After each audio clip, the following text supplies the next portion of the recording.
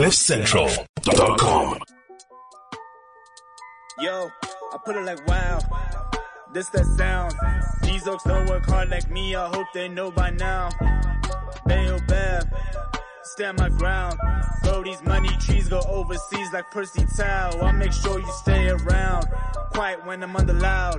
No negatives allowed. Me and positivity took a vow. I always play to win. Don't anticipate loss. Mind always in the clown, my boy. Never think about the drop. Never ever ever think about the drop.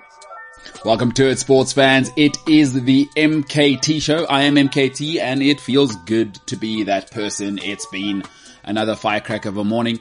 The Republic of South Africa, in terms of weather right now, is winning the World Cup, 55-0 at halftime. It is an incredible time to be alive in this fine country, and I am loving it. I'm joined by all the boys, and today, a lot of people already saying an upgrade on our normal, company in studio.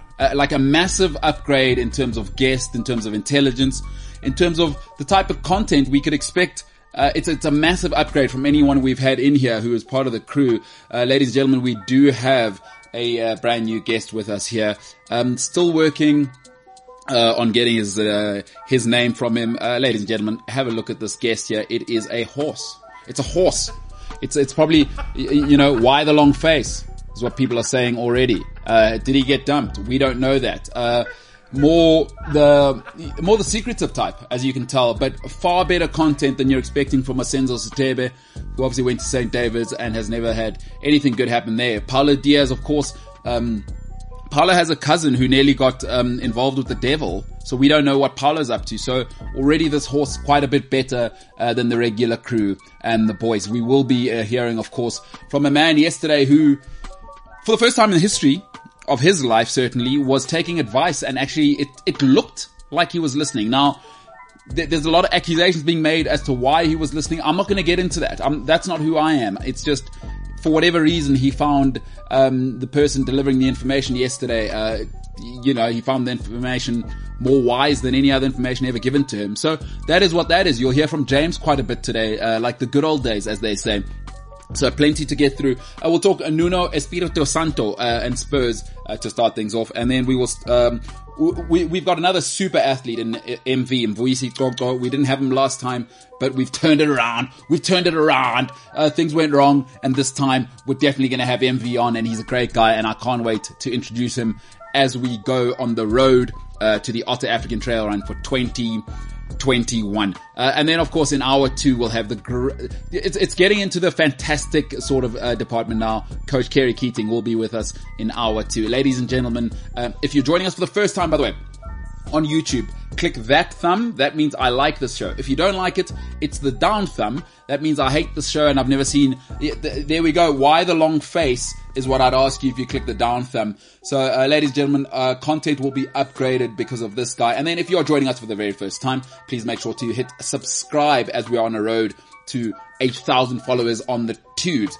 Remember, you want the podcast because people are busy, right? Like, I'm working, I'm grinding, I'm trying to make some money so that I can get nicer nails or I can get nicer running shoes. I don't know what people do. One of our producers, he's buying a mask with a fan in it. Maybe that's what you're doing. You don't have time to watch the show live.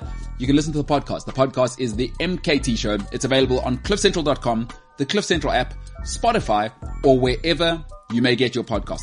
All right, let's get to it. The MKT show.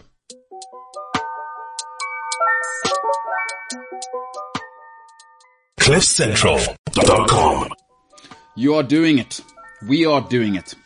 And my name is MKT, and you better put some respect on my name. That's my energy today, because all the boys, they had a great morning. They had coffees, I used, obviously, not single use, because I'm trying to save the dolphins and I actually care about nature and everything that's happening. But James and the rest of the guys, and they don't care. They don't care about the dolphins. They don't want to save any tortoises. They don't want to save anybody. They just want to save themselves. But hey, what you going to do with these youngsters? What you going to do with these youngsters? I mean, it's a different world. Herr Berger. Now, how's it from Hamburg? Now, that's up north. For those who don't know, it is right up north. Great port. Very, very windy. Very, very windy up there. Hamburg is not a place to go and muck about and think you can play bowls and actually do something, because the wind will affect your bowls game. It will affect your bowls game. It'll affect football, and they are going through a terrible time right now because their football club is in the mire. But I advise you, if you ever go to Germany, go and see Herr Berger or Berger. It's so tough because he might actually be German and they've got their own pronunciation. But he's saying, how's it from Hamburg, does Herr? My boys, let's talk sport. Guten Tag to you, Herr. Great to have you with us. But hey, listen, Hamburg, not a place to go if you just want to go for a merry little stroll. It is wind city up there, but fantastic city. Fantastic place. Great people. And that's up north. That is up north. Jimbo, you ever been to Germany? Well, what you think of the Germans? I mean, Herr is saying, you know, guten Tag to you guys. He's probably, I don't know, what time is it there? It's probably 1 o'clock now, 1 p.m. Or no, it's probably 11. Probably had his bratwurst or whatever they're doing, you know. You been to Germany yet, Jimbo? Haven't been to Germany. The whole thing around... Oh, James, you look like a ghost right now. I wish you knew how epic it looks. Can't really see your face. Oh, if you just look forward there, James, give us the ghost look again. If you're not on the if you're on the podcast, James at the moment looking like a White Walker. Shout out to those of you that know what Game of Thrones is, and that wasn't a racial slur. Nope, that made it worse. We tried with a light, didn't work. No, I like it. I like it. A lot of people saying not being able to see your face is actually an upgrade in content. That's probably true. Yeah, so I like it. The less of your face people can see, probably the better. Cool. I was going to say something, and then I realized we can't say words. Yeah, and you're not good at words, so it's a good thing that you're not saying them. The point of what I was saying though, about Hamburg, I'm still stuck on the fact that it says, how's it from Hamburg? It's like the most South African... No, it must be South African. There's no... from Hamburg. No, there's no way. There's no... Unless, although we are being a little... It shows how small our minds are, is because what if Mr. Berger is German and he dated a South African, and the Germans, by the way, let me... I mean, since we're going to get into it, right? Is when they come to South Africa and they get into the South African thing, they full on. Because let me tell you something, that one of my favorite occasions every year is to go to the German club in South Africa. Is everyone there is a mixed race couple. So it's like Germans mixed with South Africans, and then it's just, let's have a good time. And they, Germans do things properly. Like if they're going to come and be South African, they are doing it. They'll marry a South African, and instead of Guten Tag, they are saying Hazard Oaks. So could be that as well. Yeah, I'm saying, my man. So you know what we've actually done? We've been insensitive. That's it. Because Andrew Harrison says we need to stop calling her burger just her. Her is not a name. And then her burger came in and said, Afrikaans boykie now living in Hamburg, working in shipping. Her is just German for Mr. Oh, That's ignorance. That's ignorance, and I should know that actually. And I'm not being funny. It's very easy to say this now. I did know that, and now I'm so embarrassed. So it's Mr. Berger is actually what's going on there, and that's embarrassing for me. Did you know that as much as you knew Chelsea were going to lose last night? Wow. Okay, let's get into it. Clearly, James having a cracker this morning. I can't just attack Senzo and Bala, you know? No, because you're a journalist.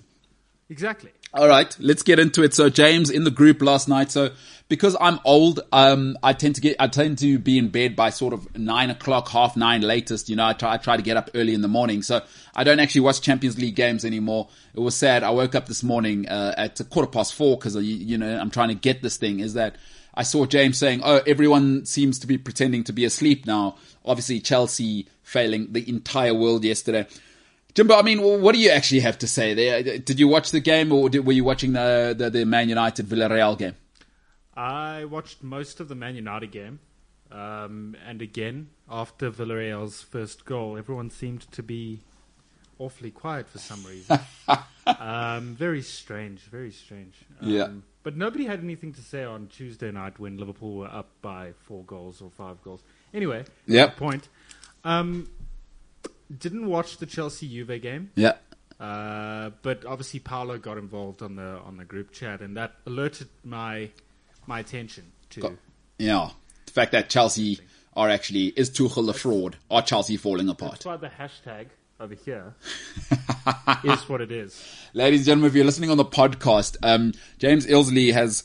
I think it's over the last month or so, James has got a new energy right now.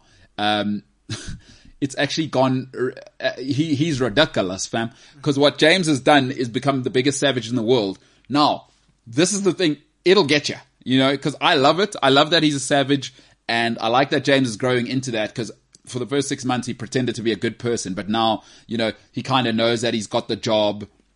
He's settling in. So we're seeing full James unleashed, and it is a terrifying sight. It's great if it works for you. It is not great when you're on that side. Hashtag Chelsea or bust, he says. He says Tuchel's a fraud. Chelsea are a crumbling club. It's all over for the Blues. And I'll be honest, I woke up and I was annoyed. I'm annoyed. But I did say this a while ago. I don't think Chelsea are ready to get there. They're a good team. I think there's still plenty missing in the middle. I still don't like Jorginho being in there. And, you know, I do feel the Aspilicueta department, as much as he's a legend, I'd like him playing centre back, and probably we can upgrade there. And listen, last night showed you. Christian Pulisic is important, because when there's no Mason Mount, there's no dynamism from that midfield role, and that's a huge thing. But no excuses. No excuses. You shouldn't be losing to Juventus. I mean, Italy never paid taxes, and currently Serie A couldn't afford to buy a box of cornflakes. So absolutely no excuses. And I am annoyed, and James has triggered me now. So but that's what's going to happen, right? Is savagery. It can't just be celebrated when it's obviously at Senzo Setebe or Paulo Diaz. Is I've got to swallow that bitter pill, you know? Got to swallow that bitter pill. So I'm looking at the stats of the game last night, right? Yeah. Juve had 6 shots, one of which were on target.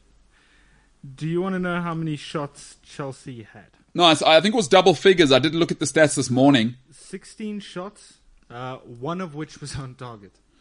Yeah, I mean, that's tough. You know, you play Italian teams, they're happy to do that. They will defend. I mean, but what Italian teams, how you got to think of it, James, because you're still young, it must feel for you like, you know, a girl with morals. It almost feels like you're never going to get that first date. You know what I mean? You got to be like, meet her dad, and then you got to like give a blood sample when she's actually got morals and an upstanding family. It just feels like you know, you keep knocking, and then you got to do, I don't know how it works in your day and age, James, when you asking out actually somebody who isn't, as one of our colleagues would say, for the streets.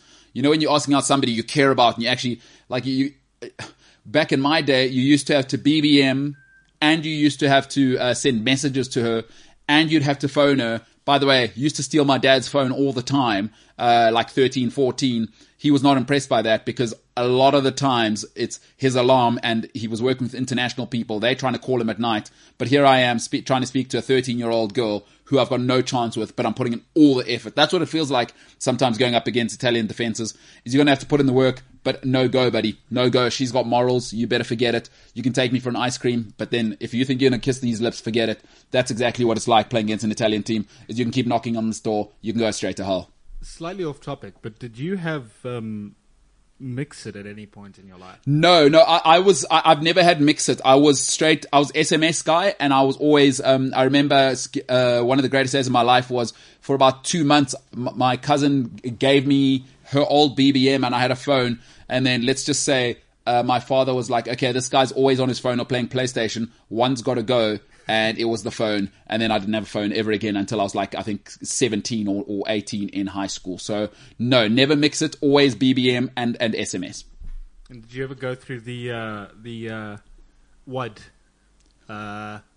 What do you say? LOM. What do you say? We used to... What's WUD?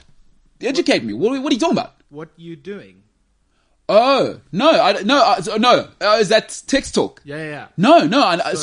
Okay. It was very often WUD. Yeah. And then for some reason, often you would get a reply saying LOM, which is lying on my bed. Oh, where's the B? Oh, is it LOMB? Yeah. Okay. And then you would start the conversations always the same way. It'd be, hey, and then... What was the shorthand for, like, how you doing or whatever? I don't know. Well, why do you need shorthand for hi? The conversation would always go the same. It would follow the same pattern. Like, hey, how are you? Good, you. But good would be GUD and then the letter U. And then it would go WUD, LOM, cool, AMS. What is that? Ask Attack my snake. Oh. Okay. Oh. Well. Oh. I was going to say, that's a little aggressive. So is the snake after you attack? No, that's what I was like, yo, we're trying to make a show where, okay, but, have I gone, okay. It's ask me something. Oh. Attack my snake. Okay. All right, let's move on. Okay, cool. So, okay, should we maybe move back to some sport? Let's transition.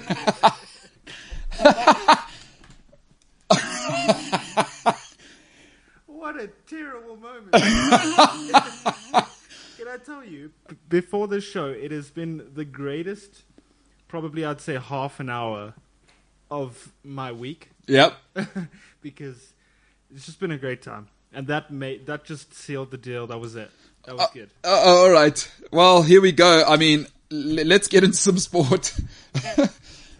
Listen, acronyms are going to be tricky, you know. It's gonna get you at some stage. You know, a friend of mine always says you got to know your TLAs, your 3-letter acronyms, and I've just failed her on that one. And she does watch the show, so I'll be hearing about that one. But yeah, that's say you shoot off the hip. You're not always going to be right. Okay, well, let's see if we can pivot from sort of that pit, if you will, for lack of a better pun. Let's get into some sport. Tottenham Hotspur are in the mire at the moment. It is a real situation there, right? And it's something I've been meaning to talk about for a while. And I wanted to kind of think about it and collect some stats, but also get into just what my thoughts are on that mess. We kind of spoke about it yesterday, but you know, before we get into it, it's like this, right? I know the world now is all about being self-actualized, but you know what? One of the most difficult things in the world is, and I've seen it happen, and it's murder for everyone, is you shouldn't get involved. You shouldn't marry somebody who's just come out of a divorce and has 3 kids. Not because they're bad people. It's just kids are complicated. People out of relationships are complicated. People are complicated. All right. So for me, I'll always say this. You don't need that kind of baggage. She's got baggage. The kids have baggage. It's 2 Christmases. The old dad is now getting involved. It's not a good idea to marry somebody with 3 kids. Not because there's anything wrong with them. It's just complicated. And being married is complicated enough without adding the baggage. Nuno Espirito Santo has inherited baggage that he didn't start. He wasn't a part of. If you inherit 3 kids in a marriage, it's like, oh my goodness, what's going on? I don't know about your childhood trauma. I don't know how your dad talks to you. I don't know the stuff you've been through, but I have my rules in my house. And the thing about Nuno is he's a disciplinarian. But I'll tell you what this current dynamic does for both Club and Nuno, is that actually Nuno can't do his job. He has no power. You know why? He was the 4th or the 5th choice. The players know that. Harry Kane knows that. Harry Kane knows Nuno has no power and can do nothing. So when Harry Kane sulks, what are you going to do about it? And folks, that's very, very difficult. If you haven't been in a home where there's step brothers and step sisters and all of that, is fathers and mothers struggle to control their stepkids. Because there's this famous line, you're not my dad. If you've been in a step family, I'm sure you've heard that before. You're not my dad. You're not my mom. It's hard for a father or a mother to have power over those types of people. Harry Kane's displaying that behavior now. I'm going to sulk. What are you going to do about it? And I'll tell you what, Spurs have put themselves in a position.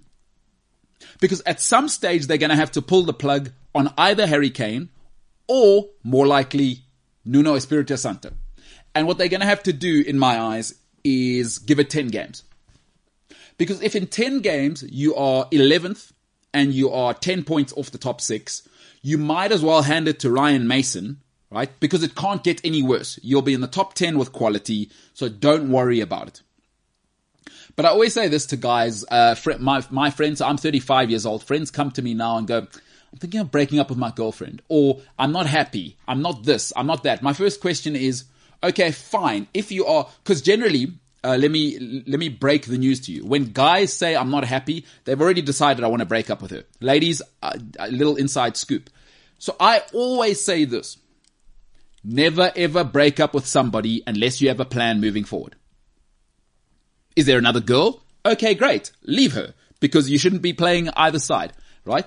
Or, if not, are you going to commit to living like a bachelor? Are you ready to be lonely on Friday nights and not be doing madness? Because if not, stay with the lady and try and work it out. What is your plan? For Spurs, they must have a plan. Do not break up with Nuno without a plan. The plan is this.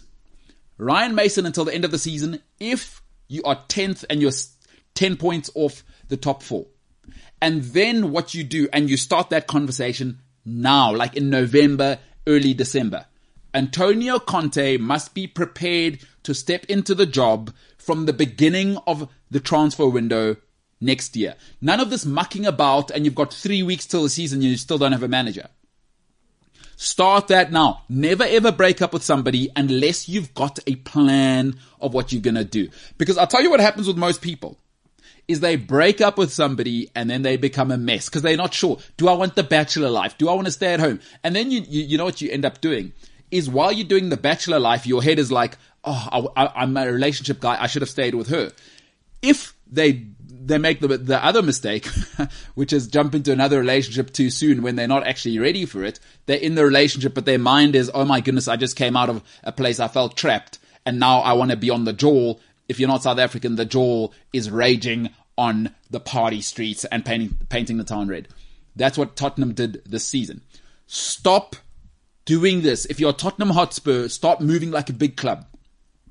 And what Daniel Levy has to do, at long last, I always call him one of the best owners in the world. But what he has to do now is rescind some of that power. Now he has to bring Conte in and get out of the way. But what he has to do is Ryan Mason till the end of the season, because we can see where the Spurs season is going. Stepchildren often don't listen to their step-parents. It's because you're not my dad. Nuno has no power, and he's a disciplinarian. He has never operated in any other way. So for me, I think Spurs are in the mire. Unless they talk to Antonio Conte in November and they actually get it together. Conte, understand that from June you are the manager. We give you a 3-year cycle. You won't get fired. Who are the players you need? And then what Spurs need to do when the transfer window starts, you approach the big 3 that you want, that Conte wants, and you make sure they are secure so that when the new season starts, everybody's at Spurs and you're ensuring that top 4 is possible. You know, I'm glad I actually went to Spurs there. Maybe we can see what our guest in the studio thinks. Let's just get a word from probably the best co-host I've ever had. So yeah, just a word from you, Mr. Guest. That's a great point. I hadn't thought of it from that perspective. I mean, that is wisdom if ever I've heard it. Right? I mean, at this stage, I got to say the money I pay Senzo, not worth it, because that's the type of insight. That's the type of that's somebody who's actually done research before the show. That's what I'm talking about. This is a big time sports show, and a lot of people saying, you know, why would you have a horse on a show to give opinions? Well, that's why. That is why. The only downside is that, you know, the thing about horses is they do eat hay, and that becomes an absolute mess in an indoor environment. But I mean, when you deliver that sort of content, then definitely worth it. That's top end. Now, Jimbo, you're a man who has worked tirelessly in restaurants. You know, chefs never sleep, especially the sous chef, especially owners of restaurants. I mean, restaurateurs, it is maybe the worst job in the world, because people like myself will come there, and if my steak is slightly not as warm as I want it, I will send it back, or maybe throw a plate at the door, which I've never actually done, always wanted to. So a man who raised you, James, gave you everything, ensured that you've always been able to play Apex Legends by, you know, working his hands to the bone. He supports Spurs, and just your thoughts and sort of messages that you're sending your own stepfather, who has just killed himself in order for you to have a good life. What sort of messages are you sending him as he's crying in the fetal position in the corner of his kitchen? First of all, I'd like to apologize for not doing my job properly. Yeah. That's all I'll say on that matter. Yeah. Secondly, we do actually, so when I do call him for like catch-up phone calls, football is always the sort of thing we we speak about the most. And there's a lot of things we both don't understand when it comes to Tottenham. And he got a bit carried away when Tottenham were top of the log, and thought that this is going to be our year. He sounded like a Liverpool fan. But then it wasn't, because I don't know where they are on the log now, and that's not good. But yeah, I think from what I can see, it's tough being a Tottenham fan, because it's super, like, in a weird way, it's unconventional, if I can put it that way, right? Like, there's no sort of drive or desire to, or there doesn't seem to be a drive or desire from the players or the sort of board to win anything. Like, every club wants to win trophies, but the board doesn't do much to allow Tottenham to grow and to obviously go on and win trophies, right? I mean, they kept Harry Kane, so they're kind of showing a little bit of intent there. I mean, it's great that you have top assist and top goal scorer. It's about as good as it gets, actually. It's not just great. But I mean, it's an 11-man game. It's fantastic. You have top goal scorer and top assist, but again, it's an 11-man game. Like, yeah, I mean, Tottenham are Donut FC. All of the good stuff is on the outside. Absolutely nothing in the middle. You cannot win football matches like that. You've got to have your midfield sorted. So I do hear you there, but I was more interested in how are you kind of obviously consoling your stepdad? I mean, obviously, sorry for the hard times and thanks for everything you did for me. Or how's the messaging going from you to him? Look, he knows I love him.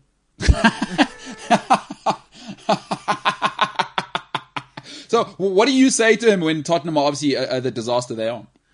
I don't watch as many Tottenham games as I used to when I lived with my parents, but I do ask him, yeah, so, you know, what happened against Brentford? I saw you lost, or whatever it is.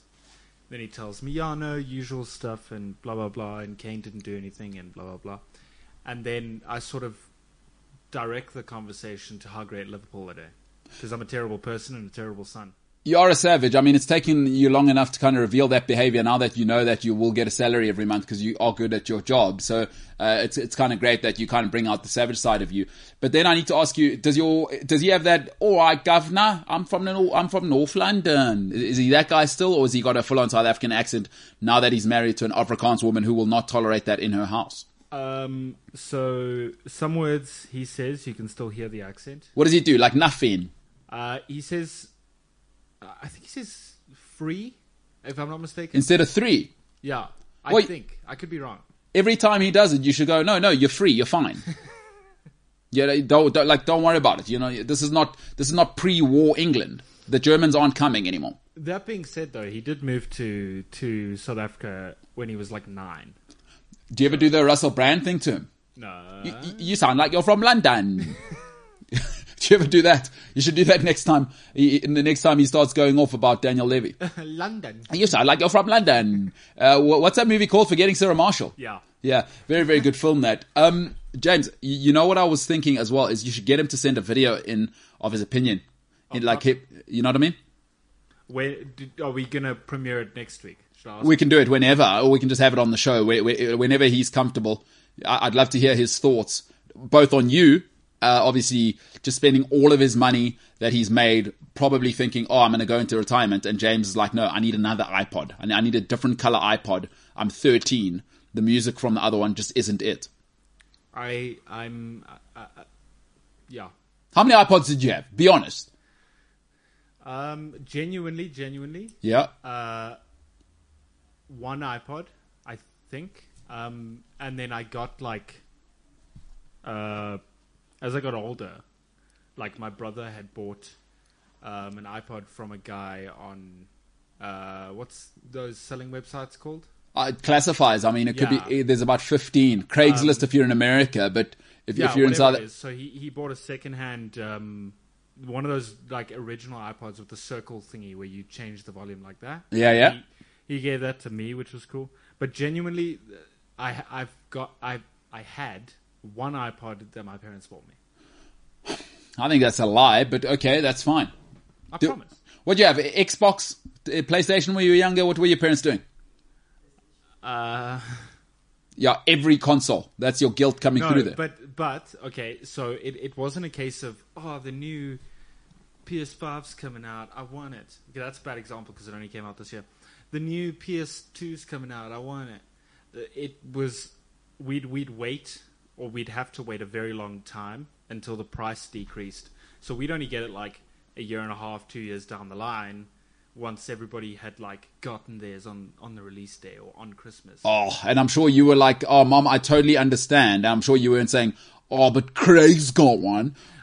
I'm sure you were the perfect son. Knowing you, James, of course you were like, Mom, that makes absolute sense. You are working yourself.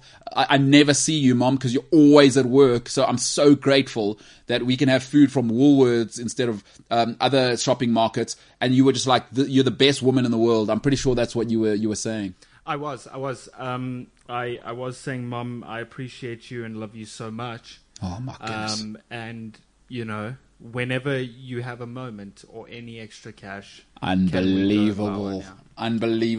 How do you lie with such a straight face? I mean, I can imagine you just being all over her, crying, bringing your friends over, saying, "Oh, Mom, this is Craig's PlayStation. Mom, this is the new one. Remember the one I told you about when it came out? This is the one that he has because his mom loves him. His mom loves him. I got to see as that guy." But all right, James. I mean, that's who you are. You know, we are who we are, and folks, because we are who we are, we do actually have some big news to break on this show. This morning it was announced that one of our technical producers, he found something out recently in his life, and it was quite a conversation this morning. So I thought I'd just talk about it on the show. Folks, we have a man on this show now because we didn't have sort of this contingent of life, this part of this wonderful country we call South Africa. But ladies and gentlemen, a big announcement. Ryan Tinline is 1/4 Jewish, ladies and gentlemen. He has found that out, and he's been struggling quite a bit this morning, just with that sort of news. Folks, you are looking at a man who in a previous life was a Cohen, but some stuff happened in the past through marriage, and he's now 1/4 Jewish, and he's just found that out. Now, will that change anything in Ryan's behavior? Absolutely not. I don't see it going that way. I don't see him giving up Friday nights. Can you hear me? I can hear you. Shalom. I believe it's this life, not a previous life. Oh, so you've always been 1/4 Jewish in this life? I just found out about it. So I don't think that changes. Oh, so you've always been 1/4 Jewish, is what you're saying? It's just been revealed to you now? Yes. It's just been revealed to me now. So Ryan, now that you kind of brought it up, what do you think you would have been in the past life? I mean, would you think like a cockroach, a pie? Maybe you were a pie in the previous life. Well, currently we feel like cockroach has been smoked. All right, that's a little inside business. I don't know that's a whole different thing. All right, Mazel tov to Ryan. He's the big news, huge news. All right, ladies and gentlemen, coming up on the other side. So that's my thoughts on Spurs. Leave your comments below. Click like if you like the content. If you don't like it, I'll try and upgrade my face. I don't know what I can do. But coming up on the other side, ladies and gentlemen, athlete extraordinaire on our road to Otter 2021, we will chat to the one, the only Mvuyisi Xoko.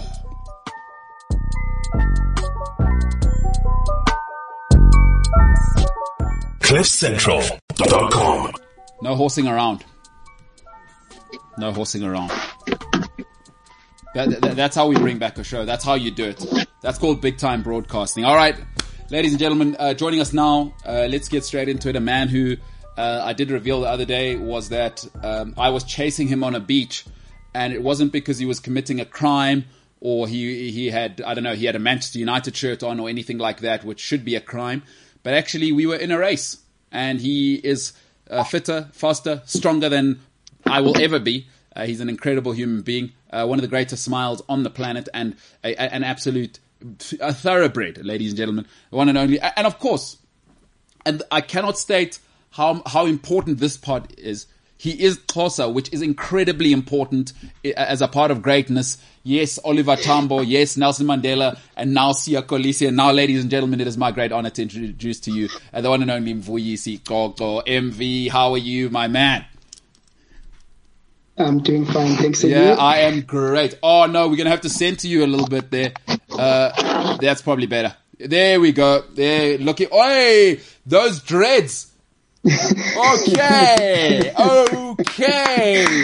Yes. Did you get the dreads especially for Otter, or is this the new look now? No, it's been there. How long have I seen you, man? It's been a while. So yeah, the hair grows and yeah, they're here. It's not especially for Otta or anything. They've been here for long now. Folks, as you can see, that smile, that's MV 24/7, a big time inspiration to me and to many out there. Boise, let's get straight into it. I know you do have a tight schedule, so tell me, how has training been in lockdown, man? You're in the Eastern Cape. I know you probably walking by the beautiful sea there. There's not really mountains that side that you can get to. How have you trained in lockdown? How have things been? How have you been looking after yourself? Because, by the way, folks, this guy is always in incredible shape. Like, incredible shape. Yeah, thanks for the opportunity and hi to everyone who's listening. And yeah, training during lockdown was difficult because in a city you don't go far more than going to the shop. And yeah, it's been quite tight. I've been training indoors. Our yards are just tiny, so you do what you can. I mean, exercise do keep you in shape, but they don't make you as quick and strong. But as the lockdown was easy on us, and then I started to run longer. We have flat surface, we have beach, as you mentioned. So I try to move around my training as possible as I can. Yeah, that's all I did. I just keep in shape and keep on moving. But it wasn't easy. It wasn't easy, I'm sure. Listen, Envy. It wasn't easy. For me, something that's really, really important. I like inspirational stories, and you're such a cool dude.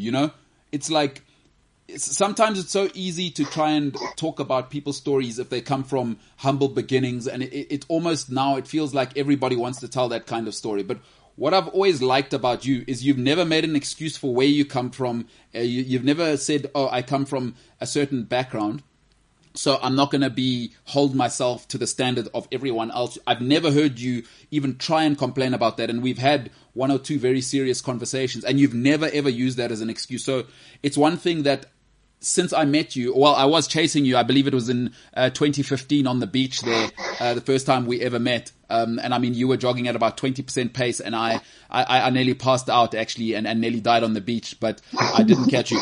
But I've always loved that inspiration of you. Is your attitude is, I am here and I will be recognized and I will stand my ground.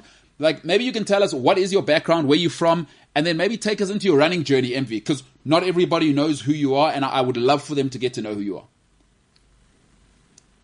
Yeah, it's a long story, but I'm going to try to make it short as possible. No, we've got time. We've got time. Okay. That's good. That's cool. It's good to know that we've got time. I was born in Bizana in Transkei. My parents are from there. They moved here since 1991. So I started school here in 1996 and until 2008. Yeah, the journey has been not quite fun, and easy. It was like ups and downs, like running mountains and so forth. So yeah, we learn to adapt. We learn to live day by day. Yes, we do have long-term goals and stuff, but we focus on day-to-day basis. We don't put too much pressure. That's how my father and my mother taught us. Just focus on now and then try to move forward as little bit as possible as you can. I mean, even if it's a split second improvement, then that's something. We were taught to look after ourselves quite pretty good. Don't follow the crowd. Try to look and set your journey, and then once you get your journey, try to follow it in every step of your way. Don't overdo things. Just do what you can when you can. The running side, it caught me when I was still at school. I've told people a lot about this story, but yeah, it's quite tough because I had to jog to school and back. My school was in North End. I ran about 10, 11 Ks. Wow. So I would jog in the morning and in the afternoon. Yeah. So I finished my grade 11 and 12 doing that. So I wanted to be a pilot like everyone. I wanted to be somewhere in the army, like in the Navy or in the Air Force, but that didn't work out. And I did register in Green Bushes. There's a academy there, flight academy. So I did get a place, but there wasn't anyone to pay the increase of the money that they were going to borrow me, like the tax and so forth. So then I was a little bit crying, sad, almost when you got something and then it just goes through to your mind, like to your hands, you tend to give up and so forth. And then I was jogging on my way home, run about, I think it's 21 km to go there. And I was still young and so forth. And it was hard on me. And then I was crying on my way back home. As I think I was halfway through, and then something just clicked. He said, "What are you doing now?" And then I was running at that moment. And I said, "Yeah, I'm running." And, you have that conversation between yourself. And something said, just try to focus on it and do everything around it, but know that your main focus is running. So ever since 2009, that's what I did. Just focused on running. It wasn't easy. There's favorism in this industry. There is, there's a lot of favorism. I don't want to lie. There is a lot of things that will put you on the side, but as long as I'm still training, training is free. You just put your shoes or get into the soccer field, run with your bare feet around, you still train, then that's a main focal point to me. If I'm training, if I'm running, I'm happy, then competition is just icing on the cake. I don't put too much pressure on myself. I just run because I can, I run because I love it. I run because it found me. That's why I'm running. So running came about that way, and I've met a lot of people that have the same goal and same focus and so forth. So that's what I'm doing now. I'm a runner. So now 2015, that's where I met, because I was going to quit running because there's too much racism, focus on setting individuals on road, cross country and track and field. Yeah.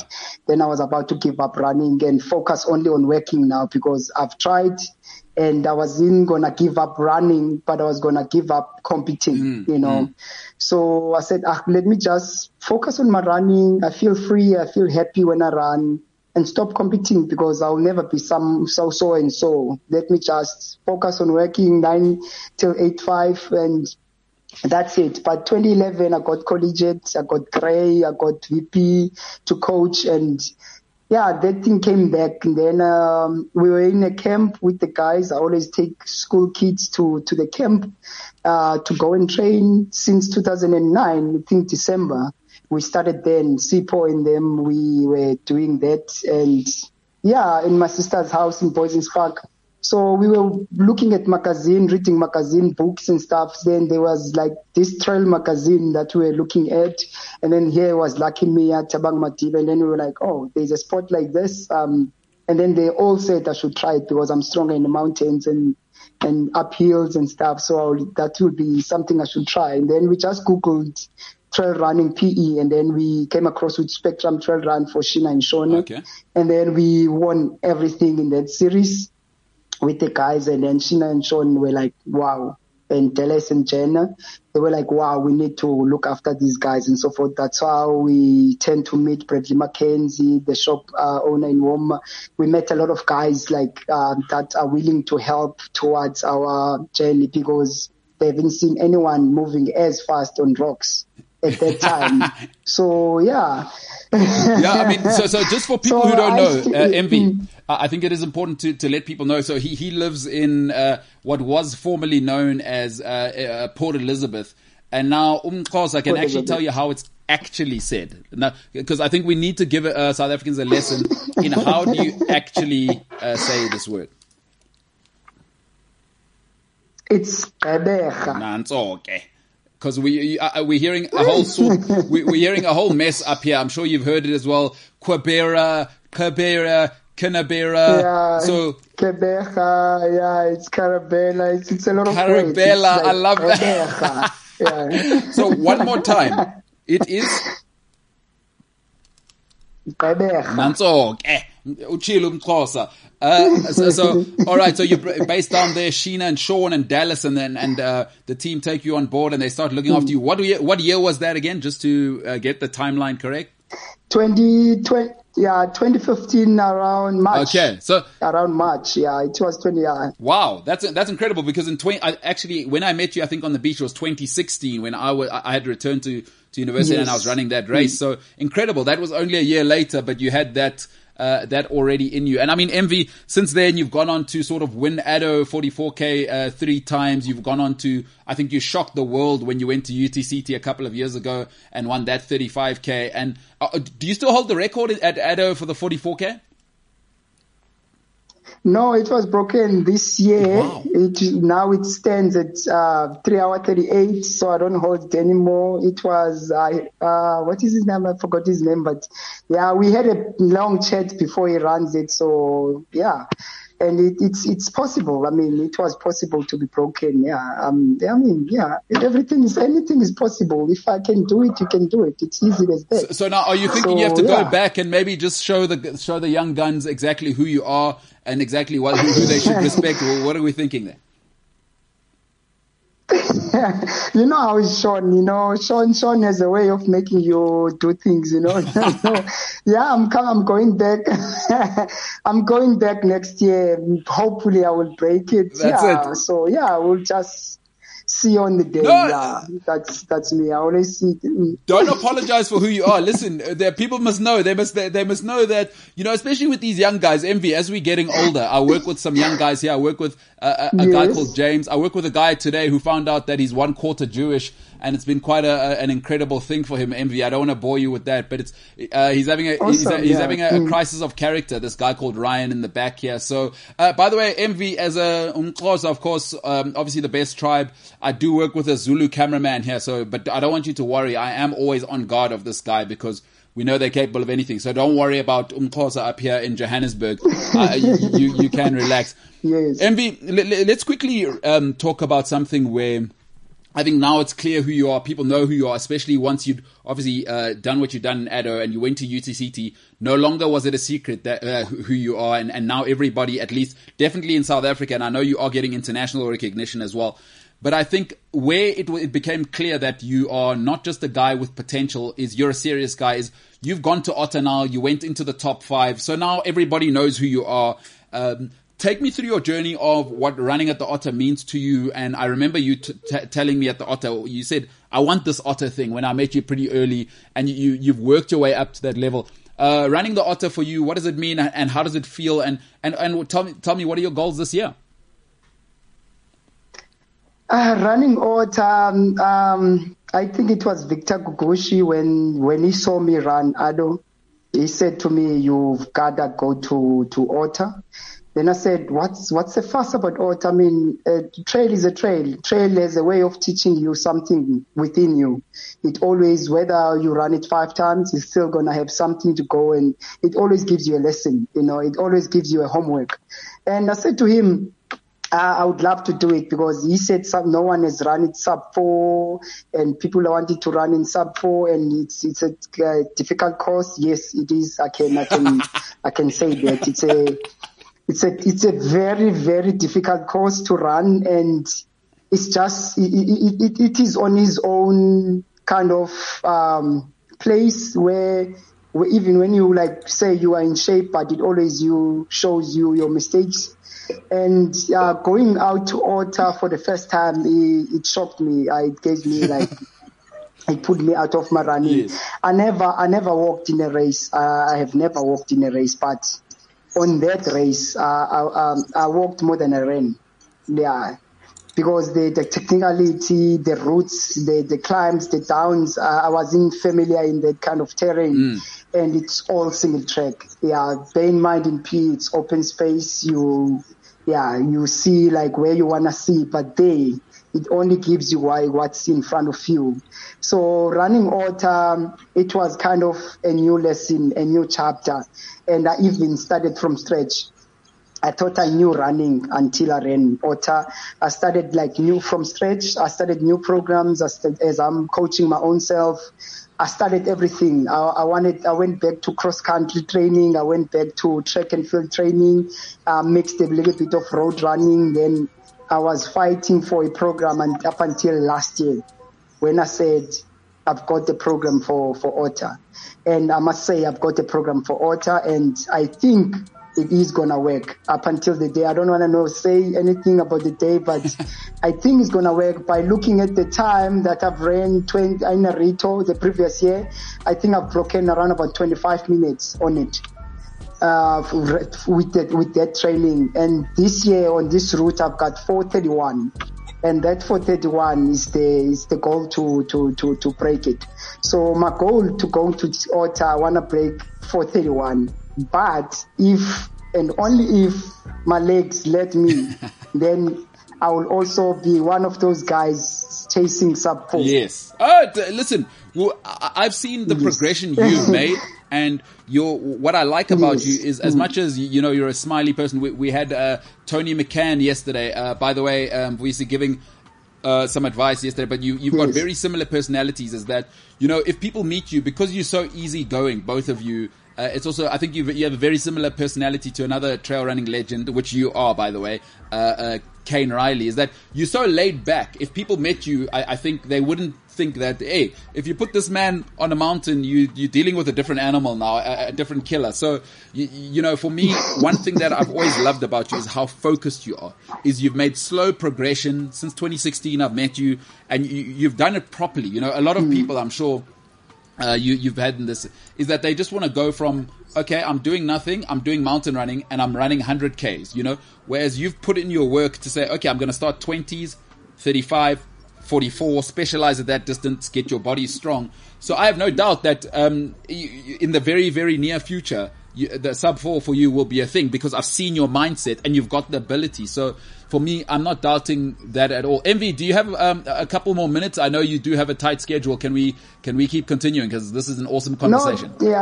No, we can keep on continuing. I have the full day today. I'm off at work, so yeah. Where do you work? I don't have anything beside that. Yeah. What do you do full time? I work. Yeah, I don't know what to say, but we're doing a lot of things. We're doing like land surveying, where I'm working with a company, Cape Com. Okay. It's property development. I see. Company. So they buy land. So we are those guys who cut trees, plant trees at the very same time, and we plant grasses just to survey the land. We put pipes for the water, septic tanks, cameras, and I don't know what to say exactly what I'm doing, but we're doing in general those kind of work. No, you're working. We do grass cutting. You're working. You're not like us soft guys in a studio.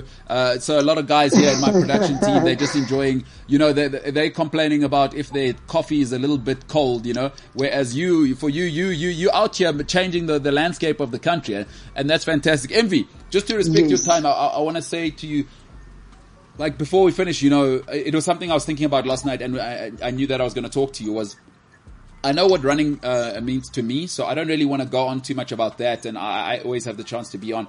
But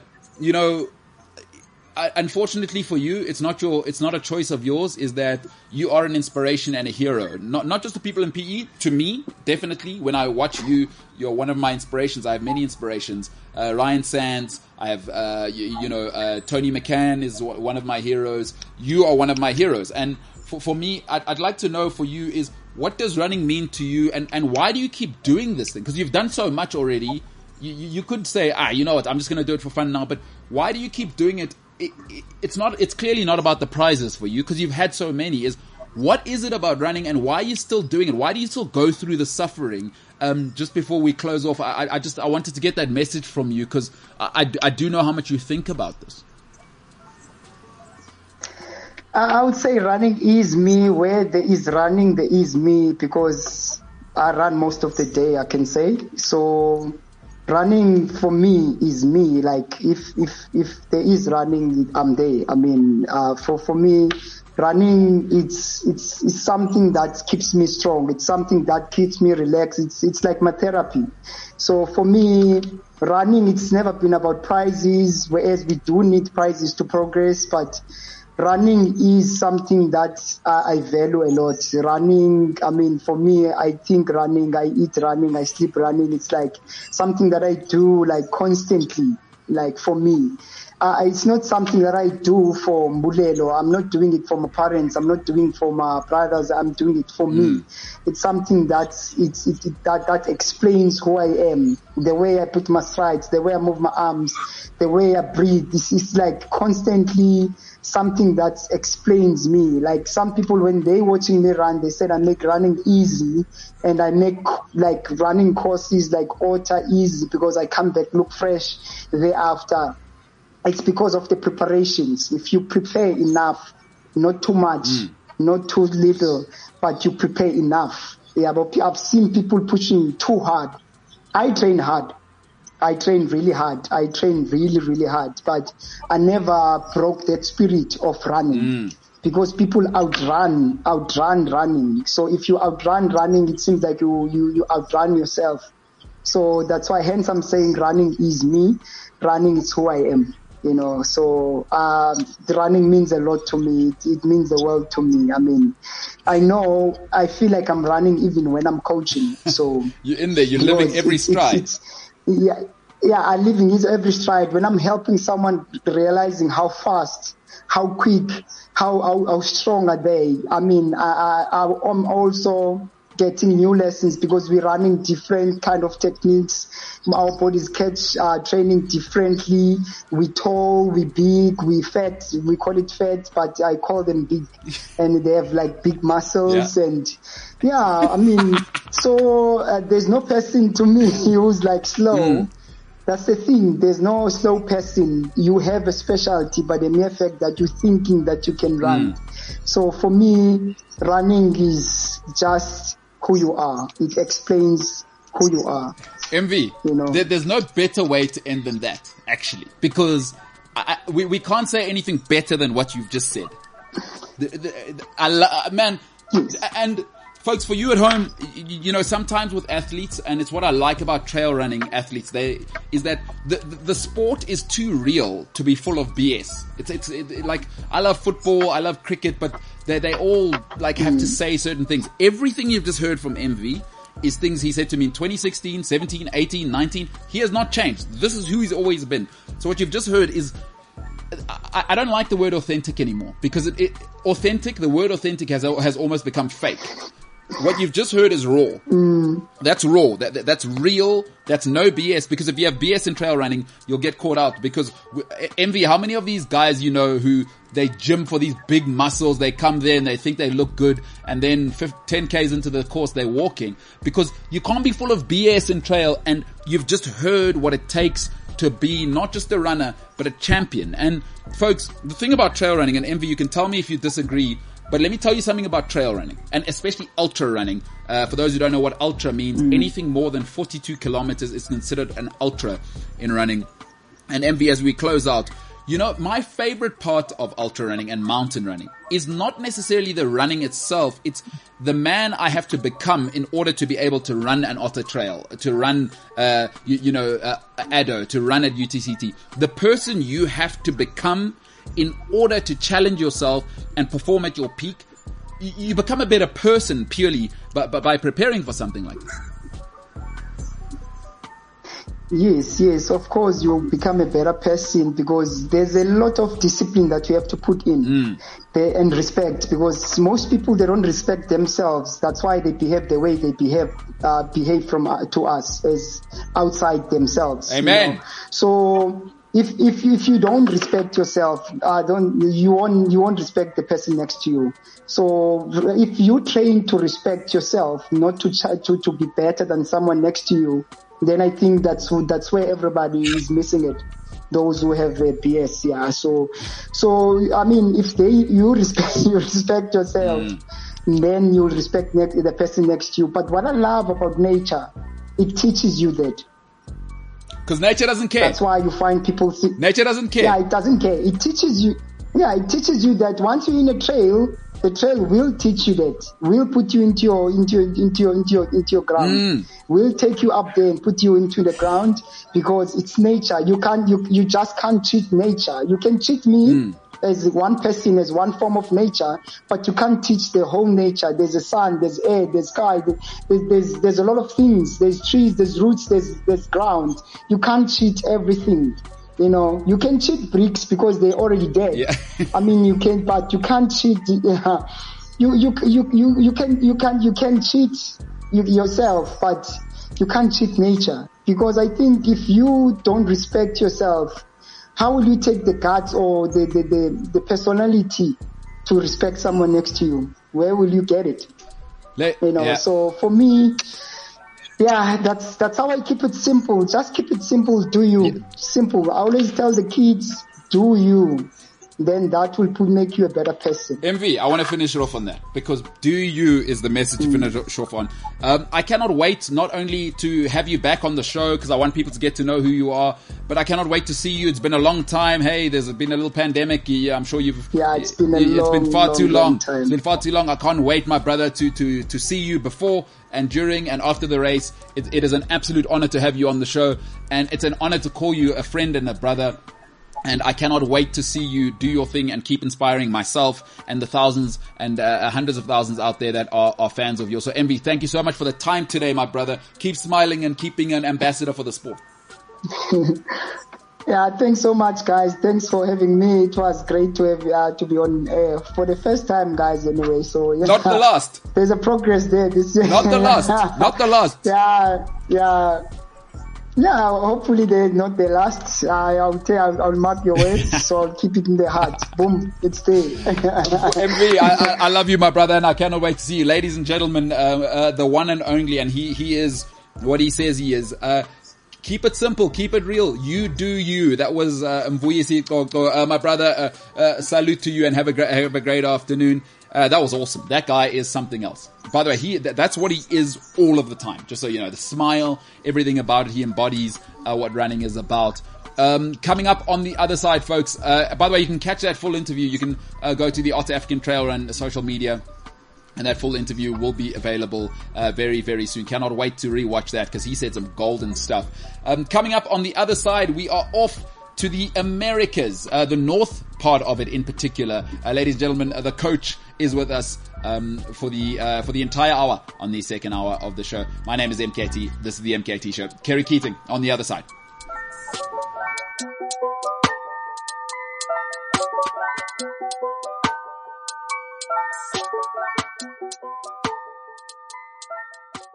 CliffCentral.com.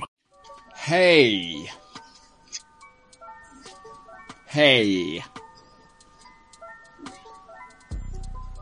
Because of horses. It's because of horses. So that, folks, again, a silent man. A man who isn't really one to talk himself up. Some say this is the best census Teb has ever looked. That's what people are saying. I'm not saying that. Don't shoot the messenger. I mean, Senzo will probably watch this and get sensitive and, you know, but people are saying, and I mean, maybe we can get one more shot of it. And because if you haven't noticed, Senzo's really into himself and like how good he looks and, oh, I dress so well. You always hear him say, "Ngichero mina," and I can't really translate that always. But people are saying this is the best Senzo's ever looked. So maybe he should do this. And I mean, he has lost a little bit of weight, which is fantastic. I mean, I hope he's still healthy. Maybe he's taken it slightly overboard, you know. So just your thoughts there, Jimbo, before we go to the coach.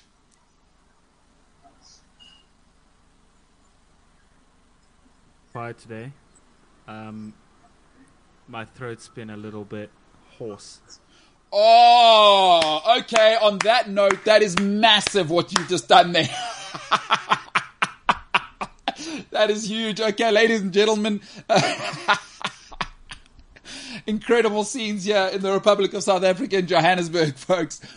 Joining us now from America, the one and only. I mean, he's. I don't know how he can follow that. Great shenanigans in the studio here. But now joining us, of course, from the United States of America, the one and only Coach Kerry Keating. Coach, how are you? I don't know if you see what we're dealing with today. It's incredible scenes. I'm ready to ride. Giddy up. Let's go. Giddy up indeed. Great cap, by the way. Now, is that a flex? There it is. That's Senzo Sitebe, Coach. Probably looking as good as he's ever looked. Sort of his diet has obviously been an upgrade.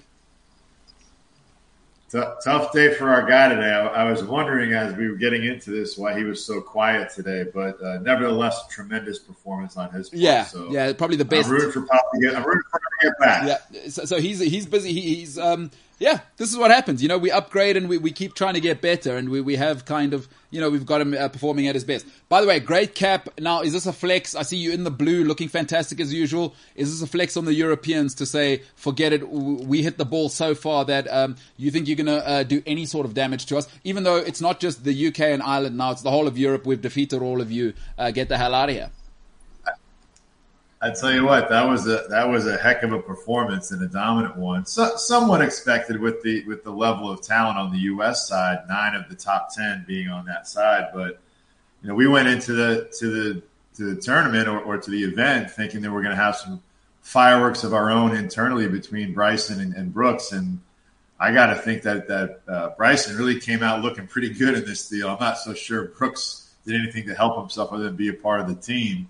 In the individuality part of it, but man, it was fun to watch, at least on this side of the pond. And I tell you, I got a little caught off guard too. I think with everyone else with the emotion of Rory McIlroy's interview. Like I give a lot of credit, and there was a comment made by Paul Azinger about this is why Europe always goes into this event with a hypothetical 1.5 point lead, because they're way more emotionally invested in this event than the U.S. has been. Unfortunately for them, that didn't translate into performance, but nevertheless, good theater and a lot of fun to watch. And now that you've said that, I mean, we might as well. Rory McIlroy has been such an interesting figure to me. Is that because early on we remember what it was, and then he went through his difficult period in life, that sort of Caroline Wozniacki period, and he went through some stuff, right? And it's difficult for a figure like Rory because I think everybody turned him into the great Northern Irish hope, and kind of put that on his shoulders, and also the Tiger comparisons kind of started early as well, and they paid him up front, and it's been a really difficult time for Rory. So when I saw that interview, I was kind of wondering if it is the weight of the world on his shoulders, and now it's just, I don't know if it's crushed him, made him, broken him, or wherever he is. He seems happy. He's married now. He's doing his thing, and the golf's coming back. But the bitter disappointment of, am I ever going to be that Rory again? I don't know if you sensed that in that interview or what you thought of that. It was incredibly emotional. I didn't expect it. Well, he is one of the few prodigy golfers, that have at least some video clips of when he was younger. And then this is just the level in this last 20 or so years that Tiger has elevated the sport, and also the expectations for younger kids, not young adults, but younger kids to get to that level. And it just shows how remarkable Tiger's run and ascendance, all the flaws that were in it notwithstanding. And I just got done watching the HBO special about that, and obviously what his dad had been doing throughout that whole time. But for the most part, Tiger had that talent. What you're seeing now is not as much of an ascension at a younger age, but just a younger entry into it. And look at this U.S. team. You have a bunch of young 20-somethings right now that are clearly positioned in the next 10 years to take U.S. golf, and if not worldwide golf, to a different level, because we're clearly in the social media era for all athletes now. So they've grown up in it. Yeah. Rory and Tiger didn't grow up in it, and they just kind of come out. And then the stories come from behind it. So, yeah, I think there's probably a little bit of a mixture in that, right? Rory's still involved in this current environment where he has to be a part of that element, but he was also in between the Tiger growth. Yeah. So he's in a little bit of purgatory right there. And I wouldn't doubt if you really sat him down and asked him if that had something to do with it. And then you add to that yes, there's a European pride that goes into this. That I think this competition matters to them. It really does as a unit. So add all those things up, and that's what you get. It was hopefully genuine because it was nice to see. Yeah. But time will tell to see if Rory can bounce back on the next one, but also get back to his level that he clearly does have in terms of talent. So, Coach, I know you are actually a grown-up. I see you ready to go. I see you ready to go play as soon as this is over. You're already warming yourself up. Well, I was going to say, I mean, if the Europeans wanted this, I mean, you could have given me a German passport, and I would have been on there making sure that I'm sort of, get it on the fairway, boys, and never three-putt. And we could have had this thing probably, give the Americans a challenge. But this is what happens when you don't make the right decisions. You know what I mean? So, we all make mistakes. But what are we thinking there? First of all, how seriously do you take golf, by the way? Because, I mean, it seems like every single week there's a new golf shirt, and it's like the latest line, and your swag game on the caps is unbelievable. How often are you playing? Because you've got kids as well. Well, I do. Not playing as often as I'd like to.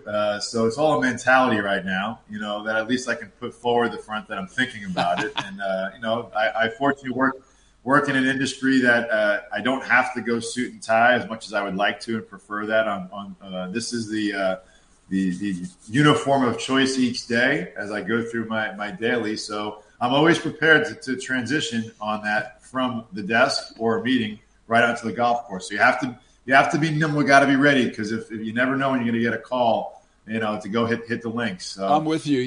Golf shoes in the boot. And just keep them in the trunk. You got to be mobile. So and as has been mentioned, certain things that are done out that involve moving, and some people have their own way of thinking about golf.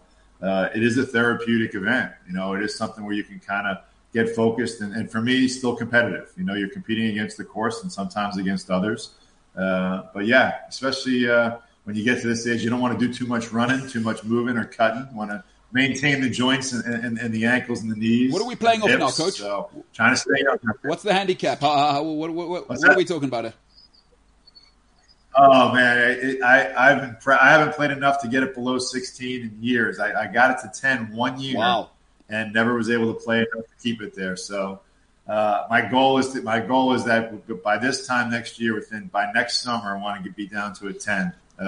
So starting about a 16, 17 right now. To wrap up the golf talk, what are we thinking? Morikawa seems like the guy who's gonna lead the charge, huh? That guy, is he just like mentality, coach, athlete? Yeah, I mean, there are a lot of guys. I mean, look. Scheffler, to me, Xander. I mean, really kind of just, Schauffele, clearly Bryson and Koepka are going to take some headlines because of who they are. I mean, Bryson went out in a long drive contest after this. So he's a little bit more turning the corner into a fan favorite, I think, more than he was earlier on before the event. But Justin Thomas, I mean, look, Jordan Spieth still has a little, I don't want to put him in the David Duval sense that he went up and then all of a sudden was completely gone. But these guys have an immense amount of talent, and there's a lot of guys that weren't even on that Ryder Cup team that are still putting up numbers and throwing up scores every week. So, but Morikawa, Schauffele, I mean, the guys that can putt and really have shown an ability to putt under pressure. Are the guys obviously you're looking forward to because they all can hit it. Yeah. I mean, all the guys can hit it as far as they're all athletes now. And I mean, listen, I was talking to somebody about this the other day. I don't think of this era we're going to see a guy get double-digit majors. It's just like you say. I just think there's too much talent now. There's just the margins are too fine. Everybody's in Tiger Woods' shape now, and they've done their 10,000 hours at Stanford by now. Is they're not waiting to hit the pro scene, and like somebody who plays pro golf, I was actually talking to in South Africa, and I said I don't think any of these guys will get to double figures. To wrap it up, what do you think there? Too competitive, too big a group. Yeah. I mean, and again, let's close with this. This is what the effect that Tiger has had on golf. I mean, it brought out more golfers at a competitive stage early, and as you mentioned, putting in the time early. When they realized they had a chance. And that's why you have this group of 20-somethings right now that clearly is going to take U.S. golf to maybe heights it's never reached collectively over the next 10 years. It's going to be fun to watch if you're a golf fan, and I'm sure they'll do everything they can to bring in as many people in this competitive digital market age of trying to get people involved in the sport. So I'm excited to watch it happen, watch it unfold. But I think you're spot on. It'll be almost impossible for anyone to get. I mean, that would require some type of run. If anyone emerges out of this, it'll be an all-time run. Coach, because you're obviously with the big wigs and you're doing it, you're working hard, you don't sleep, you got family and kids, and you work like 37 hours a day out of 24. I do need you to give some feedback though. I think it was on CBS. I'm not sure what channel actually carried it. I think it might have been CBS. They got Tony Romo. They paid him $100 million, by the way. I don't know if you saw that for Tony Romo's commentary deal. I think it was CBS. I don't know who's carrying it. But anyway, whoever it is, Coach, I'll leave it in your hands because you work hard enough at those levels. And couldn't we mic the players? Let's mic the players. I'm tired of the boom mic. Just mic the players. I want to hear what they got to say. And like the NFL, is not all of the content needs to come out. I've got guys like, and it doesn't take intelligent people. I mean, I've got James and Ryan here. So it doesn't take intelligent people to mute and unmute players. If they say something untoward, we don't air it. We can have that's James over there, Coach. Not sure if you can see him. Double-digit IQ, that guy. But let me tell you something. If you need a graphic, if you need somebody to do live presenting, it's this guy here. Look at that handsome face and beard from James. He will get graphics done, but do not ask him to do a mathematical equation. I don't know if you can see that. I mean, it's ridiculous, Coach. These are the kinds of people that are supposed to be professional. But let's mic the players, Coach. Mic the guys. Let's get a lapel on them. Am I crazy? I think that it's inevitable. You hear that, like you said, in the boom mic in certain sports, obviously football. What's really amazing, and I'll bring it back to the sport that I'm most familiar with, is when you're at a NBA basketball game, and albeit this hasn't happened a lot lately because of obvious reasons, but when you sit within earshot of the court, if you're lucky enough to sit courtside or within the first 3 or 4 rows, the amount of conversation and communication that exists and happens in an NBA basketball game is staggering. And to the untrained fan or eye or even ear, you wouldn't be able to disseminate any of that. And a lot of this is what we talk about in our post-game shows that I do for ABC in San Francisco, is exactly what they're talking about and how they're communicating. But almost in any sport, you're going to have some level of communication. And really what we see is what we know. But I'm all with you. I think in almost every sport, it would be tremendous to have that type of insight, that type of understanding, even on specific levels. Now, I'll tell you one thing that golf did was they attached the Whoop monitor and the heart rate monitor, which, is cool and techie and kind of shows you where the guy's internal is at. But no doubt that communication in golf between the caddy and the golfer are some of the most interesting moments, because there's a decision that goes into this with these guys. What club to hit? Where's the wind blowing? Where's the green sloping to? Where did I hit this the last time? Where's my partner at if it's a team in a Ryder Cup, of course? Where's my opponent at? Are these guys still playing against the course? Like, they always ask the questions after the fact. Did you take a peek at the leaderboard when you heard the roar in 18? Like, you should know that before. Exactly. It's content. That should be a live deal. Yes. Like I'd love to see Bryson walking up 17 if Morikawa birdied 18 to go 1 up, and he's got 2 holes to play and he's on the green putt for eagle. Love to hear what because he's talking to himself, or he's saying to his caddy.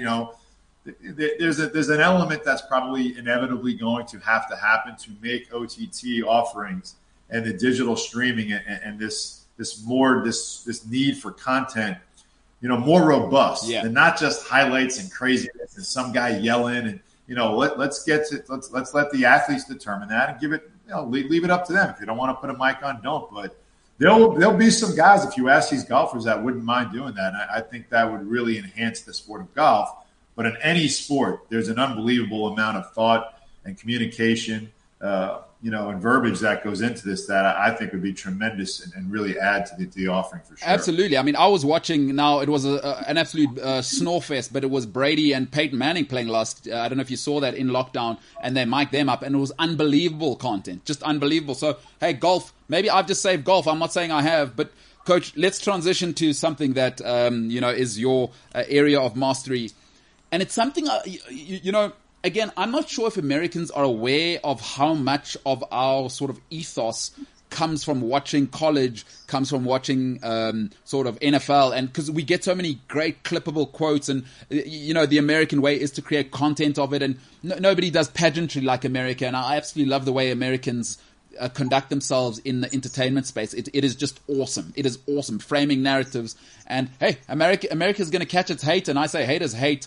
and winners win. That's what America does. Is in the coaching sector, I'm always interested in, we hear Lombardi and all these great things, but something that's been really interesting to me whenever I hear, particularly, let's call it in football and in basketball, your area, is that coaches sometimes stay, they stay in college, whereas for us in our world, let's talk soccer for a second, is that you want to coach in the pros. I'm not coaching at colleges or universities or Oxford or whatever. I mean, you could get paid millions there, but I'm not doing that. I want to coach Chelsea, Liverpool.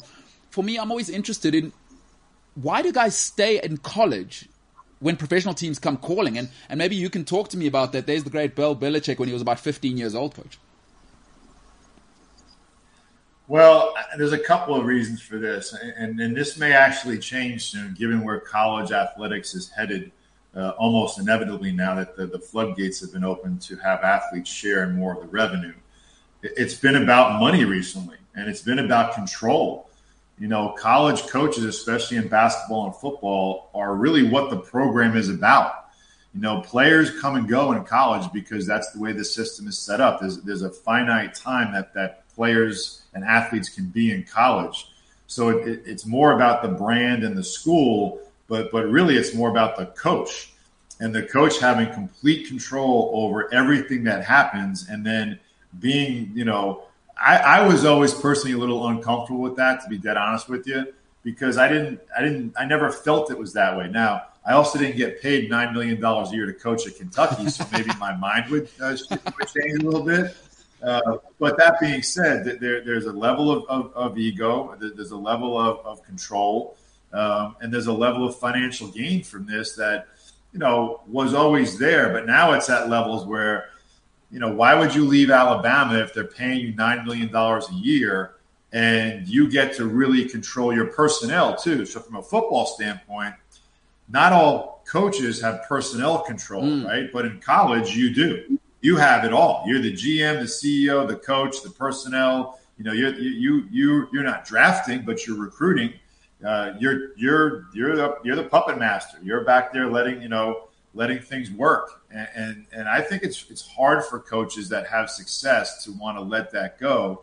And look, it's almost the opposite in the NBA right now. The players are really in control in the NBA. And that's not to say that coaches wouldn't want to go take that. I always vacillated in having these conversations with basketball coaches. Like, man, coaching in the pros is so much better because all you're doing is basketball. Yeah. And that's it. You have everybody else getting paid to do all of the things you had to do in college, which just deteriorated from your time to coach. So, yeah, I always aspired to be an NBA head coach at some point if you could, because that's great work and there's only 30 of them in the world. And if you're successful at that, you'll stay in that circle, even if you become an assistant in the NBA. That's really the best job in basketball, is an NBA front of the bench assistant coach. They have one job, maybe two jobs to do, and that's it. Talk about getting your handicap down to 10.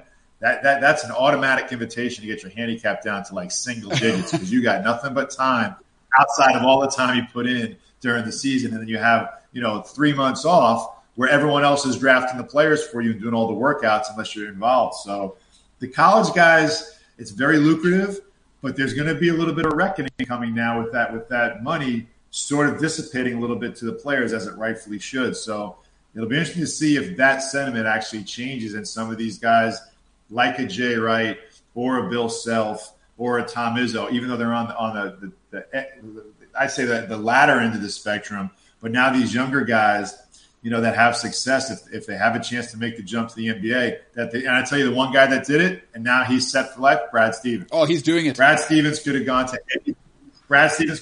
any college he wanted. He took Butler to the Final Four with one or two pros, went there twice in the national championship game.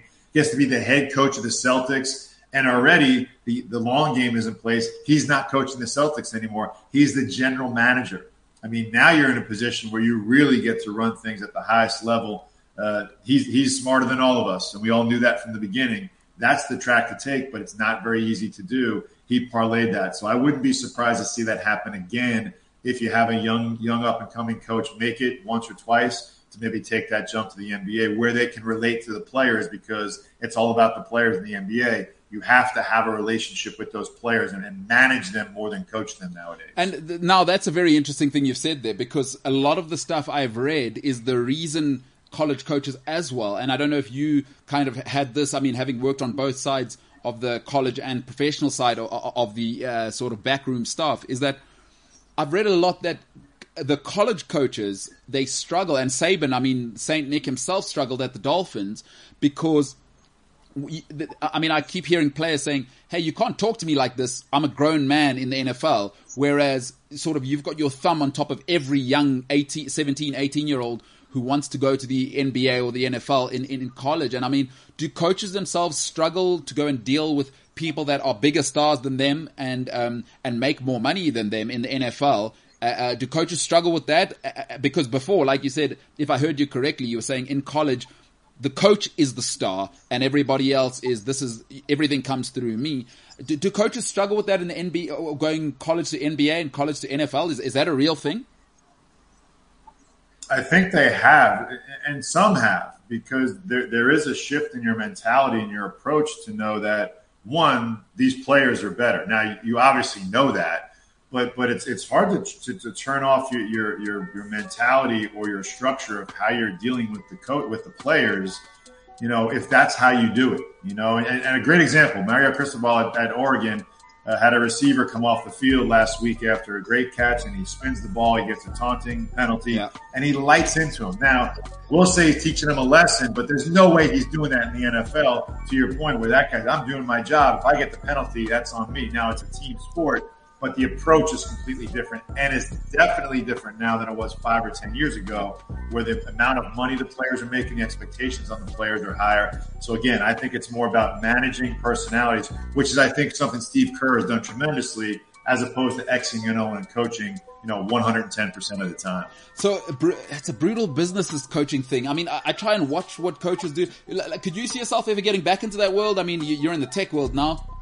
Is that something does that flame still burn? And coach, you don't have to answer if that's going to put you in trouble with your wife, by the way, because from what I understand as well, is that when somebody coaches, is their wives do not see them, their family, hey, good luck. Well, I'll see you when I'm 70 and I retire. Hey, I'll tell you this. I'll answer the question this way.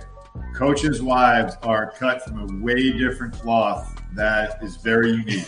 And the ones that do it well, and almost all of them are able to, are way better served in the household than the coaches themselves, who you think would be coaching at home. Sure. It's a big part of every successful coach that's married, especially ones with kids.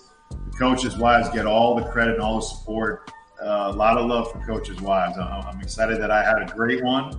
And if I did get back, you know what? She'd be fine with that, because that's what she knew she was getting into. And now we're in a little different mode. So, all right, it never goes away. You never lose. You never know. You're still a coach. The art of coaching. I forget whether it was Lombardi or one of the. It said that you must say a lot, but actually say very little. You're still a coach because you haven't really said anything there, but you've said a lot. That's great. Now that's training, folks. That's what being big time is. I see what you did there, Coach. Extremely smart. I'm going to learn. Every day is a school day. Coach, on the other side, we've got plenty to talk about. There's a sport called rugby that I really want to talk to you about. And, I mean, there's plenty happening on the global, scene. So we got plenty, with the coach, Kerry Keating, on the other side.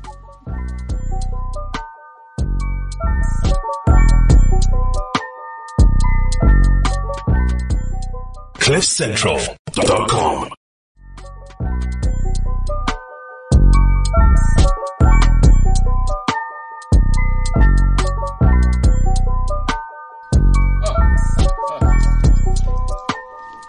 So I didn't see you there.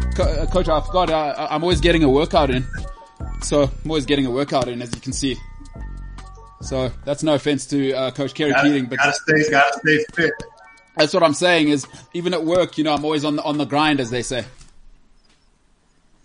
Do you have to get that in motion and keep those light bulbs on in the back? Yeah, I mean, listen, kinetic energy. Nothing's free. Nothing comes for free, and I want to embody that, as Floyd Mayweather would say. It was just light work. You know what I'm saying?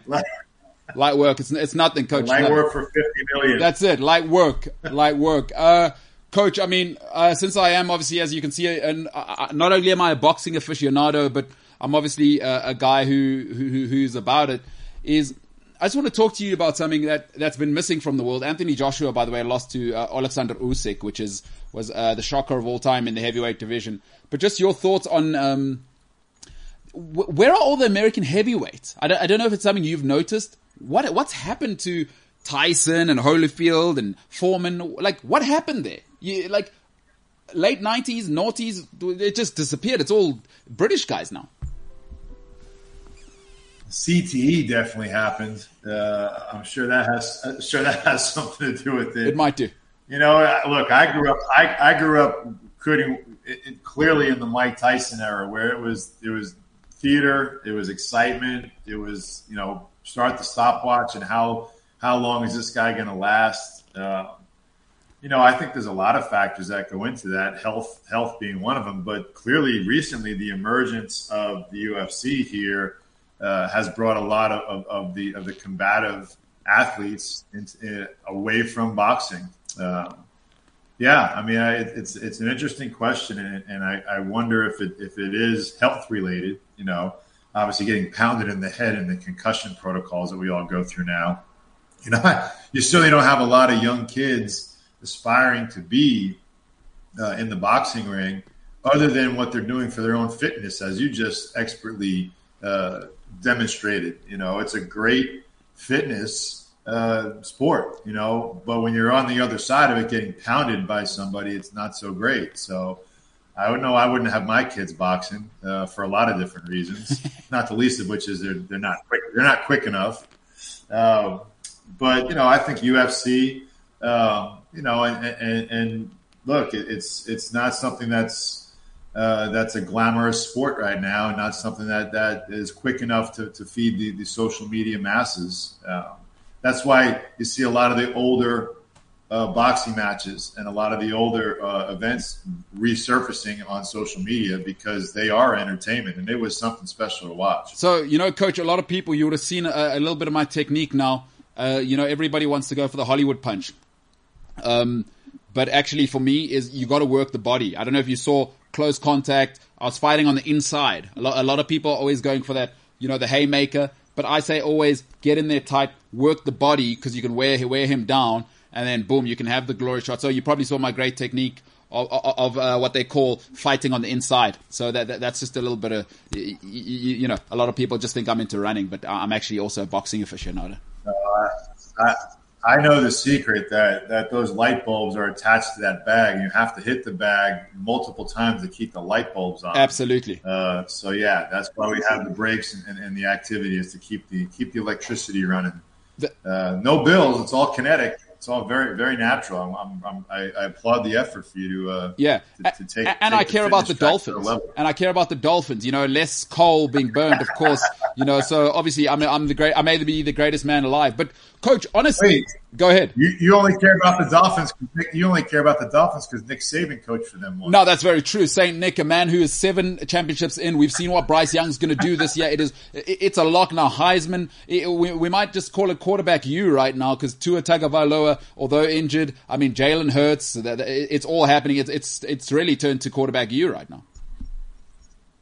Well, let me ask you this. Do they have load shedding in the studio? Absolutely not. Absolutely not. Never have a load shedding because of how hard I hit the punching bags. So it's actually, Coach, you may like this as a coach yourself, is control the controllable. So what I do is, if we were to have load shedding, no need to worry, is that I make sure that there's always enough kinetic energy, just being an absolute beast on the inside, somewhat a Canelo Alvarez of my time. I like it. Right. But Coach, for the massive guys as well, any thoughts on them being NFL linemen, getting paid all of the money in the world? Maybe some of your 5-star athletes are doing that instead of punching each other in the face. Well, I mean, those guys are huge, and there's a great need for them. There's an unknown, well, it's become a little bit more known of how well that the quarterbacks take care of their offensive linemen because they're protecting them, although the rules in the NFL now really protect them more than the linemen do. Yeah, I mean, anybody with any type of size and decent footwork and hand speed, they encourage those guys to be big and take up space, and there's a need for them. You know, there's only a certain amount of guys that can handle that. So you're probably seeing a lot of those bigger guys move towards being linemen, and a lot of those linemen they last a long time. They do. They're just butting up against each other. Yeah. It's incredible. So it's amazing that they do. Tom Brady used to make sure that all of his linemen were in all of the adverts he was in. I don't know if you know that. That was like his thing.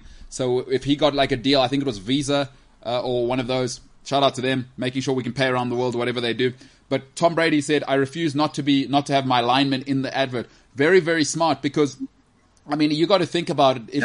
If Von Miller is going to come off the edge and absolutely try and break your spleen, you probably want to you want to look after the guys that are going to try and look after those defensive ends, right? Especially the guy on the left side, if you're a right-hand quarterback, protecting that blind side. There's a reason those guys get big money, but there's also a reason they get a lot of love from the quarterback, and rightfully so. For those who don't know what's going on there, the left tackle is now one of the most – I mean, it's the guy who protects the moneymaker. Left tackle is the guy to be. He will get the size of the GDP because he's got to protect the vault. It is very, very true. That's where you want to be. Absolutely incredible. I forget who the San Francisco left tackle is who just got, I think, $149 million. I forget what his name is. It'll come to me now, the 49ers guy. So shout out to the big guy saying, I don't want to get punched in the face. I'll block for Tom Brady. I'll be in a Visa advert. And shout out to them there. Speaking of big guys, Americans. Now, Coach, take this as a slight if you will, but it's not. You've got some huge specimens in your country. Absolute monsters. Bears, human bears walking around. We have a sport called rugby, and we feared here in South Africa that America has resources, organization, leadership. We thought when rugby was starting to take over in the 90s and the early noughties, we thought America would take that on and almost turn it into an NFL vibe and have it as a scientific effort straight away. Forget the 7s, I meant the 15s, and it just hasn't happened. What do you think the reason is there, Coach? Probably a few things. One, it's not offered as a collegiate sport that's competitively funded. It's offered as a club sport. And I will say there is an undercurrent of collegiate rugby that's very much intact. I don't know where they're taking that next level, if they're going overseas and taking to those professional opportunities or not. But there hasn't been a market created for it over here on a professional level, on a media level. It's pretty much relegated to a club sport, a rec sport, if you will, that's not funded by the college. And clearly it's not happening in high school either, and even more so, as you mentioned before, maybe for safety reasons. You know, it's a pretty violent sport. I mean, those are some big bodies. There's some fast athletes out there, and it's non-pad contact. The other thing about it, too, is at least recently, the ascent and rise of lacrosse in the United States has bitten into a little bit of baseball. It certainly has suppressed any attempt that rugby even was going to make, if they were. It's also taking away from football a little bit in terms of the skill and speed. It's become a very popular sport in the U.S. Obviously, with the emergence of a professional league, with certain players taking their collegiate success. And there's a very, very high level of collegiate competition that's always existed in lacrosse even for the last 30 years. But now it's getting into the mainstream and starting with the youth. My younger son went to camp for the first time in lacrosse this summer. Pretty decent athlete, picked up on it pretty quick and liked it. You know, it's semi protected, semi not, with headgear and shoulder gear and arm pads, but it's a fast, fun sport, and I think a large part of that is because of the emergence of lacrosse, but also the lack of funding at the collegiate level. Oh, James, the guy in the back, has something to say on this matter. Who knows where this is going to go?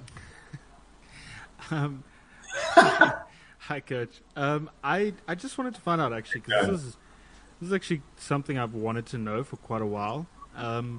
What's the presence of rugby actually like in the US? Like, is there club rugby that happens on a regular basis? Are there teams that actually have, infrastructure and stadiums and fans? What's the sort of overall presence or reception of rugby?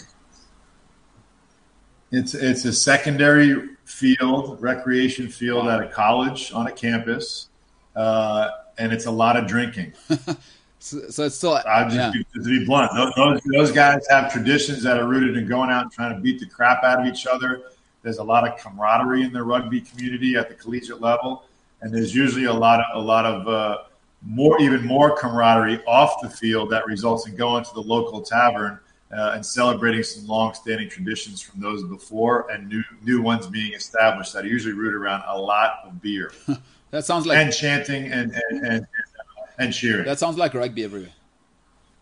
Yeah, sounds like a good time, Jimbo. Yeah, no, a lot. There's an element in the U.S. collegiate system of fraternity and sorority, the Greek life, if you will.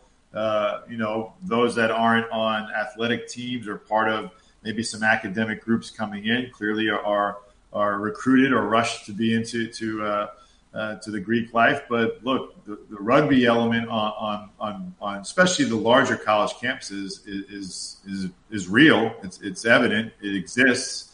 And that's about all it goes to. It kind of stays there. You don't really see it. You don't see pickup rugby games happening anywhere. There's no rugby stadiums. There's no secondary rugby lines on a field that could house it if it was a soccer or American football. So it's so interesting. It really isn't talked about much over here. It's so interesting to me because the one thing about rugby is it's controlled violence. Like you say, no pads. It's for real. You can see who the guys are, and I think one of the things where the NFL has been interesting and they are the best at is that. Because the guys have helmets, they make it all about the shield, right? You can't really, it's very, very difficult to turn NFL guys. They're trying to, outside of like Odell Beckham Jr., it's very difficult to be a mega, like transcendent star in the NFL because that's how they've shaped it. Everything's about the shield, Odell Beckham, and then quarterbacks. But for me in rugby, you can commercialize it because I can see the guys, and also we can see with how the UFC has come on is, for better or worse, people like violence. People, everyone thought Dana would fail, and rugby is brutal. But do you think it's because rugby just hasn't figured out before it got to America how to commercialize itself, or there just is no appetite? It just doesn't work. Maybe there's a culture thing, I think it's a little bit of both. I mean, I think also because of football, because of American football, the natural tendency is to be on that side of the ledger as opposed to rugby. A lot of kids who play football in high school that go to colleges that don't offer football or don't go to play football at college end up playing rugby in college. I just out of curiosity, I just searched how many rugby fields there are around where we're here in Raleigh, North Carolina. There's actually a lot more than I thought there would be. Not within a walking or a biking distance, but I think this is also because there's a plethora of colleges in the Research Triangle area here in North Carolina. So I think it's natural that they do take that college level and try to have some sort of organization locally. But yeah, I think the main reason for me, if I had to pick one, would be that most of those size players, that violent element is going to be rooted up into football. And then I also attribute a little bit of that speed and skill element with a little bit of contact, maybe leaning more towards lacrosse. Coach, you are in America, and it's interesting for me to kind of view what the next generation will do. And you've got kids, so you are in a perfect place to maybe tell us about this. As you said earlier, coaches will struggle now in college to control their players' name, image, likeness, NIL, for those who want to look that up. But you know what I was thinking about? Being a professional sportsman is a super hard job. It's super hard to just get to the door of college, and then also, okay, your talent's not enough. You actually need to be a pretty solid dude or lady to actually take it to the next level, and we call that professional. And then only, especially in sports like baseball, it still takes like 5-6 years. Everybody sees like Bryce Harper. No. There's 3 or 4 Bryce Harpers, but you got to go play minor leagues for 5 years. It's a brutal job. Ice hockey is brutal. Are the traditional sports going to suffer? Because your kids now, especially America's it's an awesome place, is that hey, we can do YouTube and make that a career. I've been wondering a long time, and I'd love to hear from a coach's perspective. Should we be worrying? Because now it seems fine, but in 15 years' time, are kids just going to make videos? Like, I mean, it's a legitimate industry now. Because it's hard to become a sportsman. It is hard. Why would I go and do burpees and push-ups and do 10 years of giving myself to pure grunt? Do you think we'll lose people to the digital revolution? This has been worrying me. Maybe I'm too sort of conservative and crazy. I think you'll always have that elite group of as we call natural born athletes, ones that are just blessed with the gift to have an athletic talent, albeit maybe in some sports, but definitely in one if they can get to the professional level. We've termed electronic gaming into esports. Not a sport. There's a reason why they did that, and it's a genius move because it's being viewed as a sport just by virtue of that moniker, esports. Now, look, this is they're building stadiums, they're building arenas, venues for large screens and for kids to compete because we are in a digital revolution. We're clearly in an age where this is accessible. And you brought up a point that I'm going through right now, clearly with two, young preteen boys. If they're not playing the game, albeit on Xbox or on the laptop, on the desktop, whatever it may be, they want to watch it.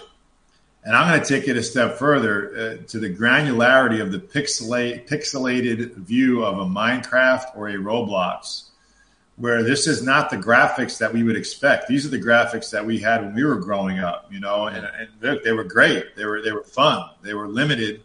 These are unlimited. And look, take it a step further in what's happening now with pixelated NFTs and the millions that they're being sold for in terms of ownership. There's a weird cycle that's come back to, really granular video. But watching people create that and exist in that, even if you're not playing, is taking up a lot of time. And the perfect storm in the last year or two of really being relegated to only do that because you couldn't go outside and compete. The pandemic, it was a challenging time for a lot, but for ones with kids that you want to get outside and play, certainly my wife and I have an athletic background. We like to have the kids out playing, not just for the activity, but for the camaraderie for both them and us. You clearly see that this could take a big bite out of it. There are big deals being made for, electronic sports, for esports as we know them. And there are scholarships being given at the collegiate level. There are high-level schools. Look, Kentucky has a gaming lounge. Kentucky's got a great basketball program. Football sometimes. They have a game lounge. They have an esports lounge. They have a whole program for competitive gaming. So this is kind of where it's headed. So to your point, it absolutely is going to start to chip away on top of the fact that, and this has been talked about in America for years, baseball has been losing the ADD war, if you will. All right, sorry, everything Coach. has got to be instant right away. Can I jump in there? You're losing it. Yeah, I just want to jump in on the baseball thing because I'm so glad you said that word. First of all, Rob Manfred, you cannot call your own trophy a piece of metal. I don't know if you saw that. He listen, of the major sports, he is definitely not the guy I would want as my sort of GM. But baseball, like, when are we? Is it a money thing? When are we cutting it from 375,000 teams to the 32, Coach? I mean, what are we doing here? But is it still 144 games a season? Like, what are we doing there from a commercial point of view? Or is it just the fact that because, and I think I've read a little bit, is the revenue actually comes from local radio stations, and that's where the money is in baseball. They don't really care too much about national. Perhaps I'm wrong there. But baseball, what are we doing here? Like, clearly nobody wants to watch. Stadium's always empty. There's been, ruminations, and they vacillated a little bit between, like, okay, starting a guy on second base in extra innings to try to speed the game up. Pitch counts. They're not letting pitchers go longer like they used to deep into games. Pitch clocks. Yep. I went to a minor league game the other day. Here we're blessed to be close to a great minor league facility in the Durham Bulls, that of Bull Durham fame. They have a clock behind, like a shot clock. Literally, I wasn't aware of this till I went on the wall. Wow. That the pitch has to happen. Now, I don't know what the ramifications are of that if you don't make it within the pitch count. If it's an automatic ball, I didn't care to look it up. But clearly, they're trying to speed things up. Yeah. You know, there's a level of purity in baseball and what they call the great American pastime that is very much appreciated by those that have played or play the game. If you've never played or have been close to someone who has played, I find it very difficult to get people to come over to that side to really appreciate the science of baseball. I love it, for one, personally, but it's very difficult now in this day and age of instant gratification and quick hits and clips and speed. I don't know how long it's going to sustain. It's going to be interesting to see what adjustments they make. Yeah, so, I mean, if baseball's dead, ice hockey's already, I mean, it's already in the mud, but that's definitely dead, huh? I mean, ice hockey's been trying forever, but they just, I mean, come on now. I love baseball, but ice hockey, I'm not doing that. They did. I mean, if baseball, hockey's got a pretty robust following over here. Hockey, I think, has a better chance to survive because of the speed of it. They may have to cut down from 3 periods to 2, to be quite honest with you. Having 2 intermissions in a game as a fan, it's easy to leave after the second period. Yeah. You know, I think that if there's one thing, if I'm changing in hockey, I'm going, you know, two 25-minute periods, maybe with longer timeouts when you can have some more fan-friendly engagement. But the 3 periods of 20 is very difficult to watch as a fan unless you're really in for the long haul, or the best time to watch hockey, the playoffs. And I tell you what, the only time to watch it is the playoffs. I mean, we got to be honest here as well. You do have the frozen tundra called Minnesota and a tiny little country called Canada where they have nothing to do. So they'll probably save that whole entire sport by themselves. So very, very lucky there, America being a huge country. Coach, man, this has been awesome. I wanted to get to something else, but you actually presented me you appealed to my journalistic integrity and big time journalism there when you spoke about esports, which is not really a sport. I mean, let's not be ridiculous. I'm not going to be. By the way, Coach isn't saying this. I'm saying it. It's not really a sport. It's an industry of entertainment, which is cool. Whatever if you're doing it, but let's look after our health and maybe let's get outside and learn to walk as children. Can't have 300-pound 15-year-olds walking around the world. We just cannot have that. But what we can talk about is now. I've got news for you, Coach. You probably don't know this, but you've been saying it wrong the whole time since you and your partner started the company, because I've heard a lot of task human, all of that. It's actually task human, but we'll say it as task human. Yeah, it's task human. That's actually the correct way to say it. Oh, by the way, Coach, huge news coming out of our studio. Now, you are from New York and this community is quite prominent there. We have a kid here, one of our technical guys. By the way, this guy, sound guru, and moving and grooving. A guy called Ryan. I don't think you've met Ryan, but big news coming out in his life, and he's undergoing a huge change as we speak. Friday nights for him will change forever. He found out the other day that Ryan's not quite in shot there. We'll have to center him a little bit.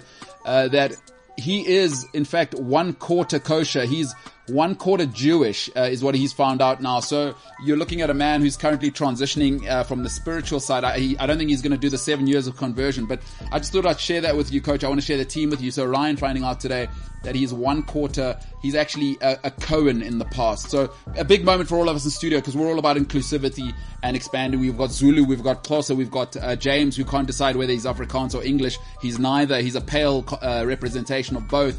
And now and then we've got Zulu, of course, in welcome at the back there. But Ryan, 1/4 Jewish, Coach. I just thought I'd share that with you as a New York guy. I mean, that community is very close to you. So mazel tov to our guy, and just good yontuch, as they say.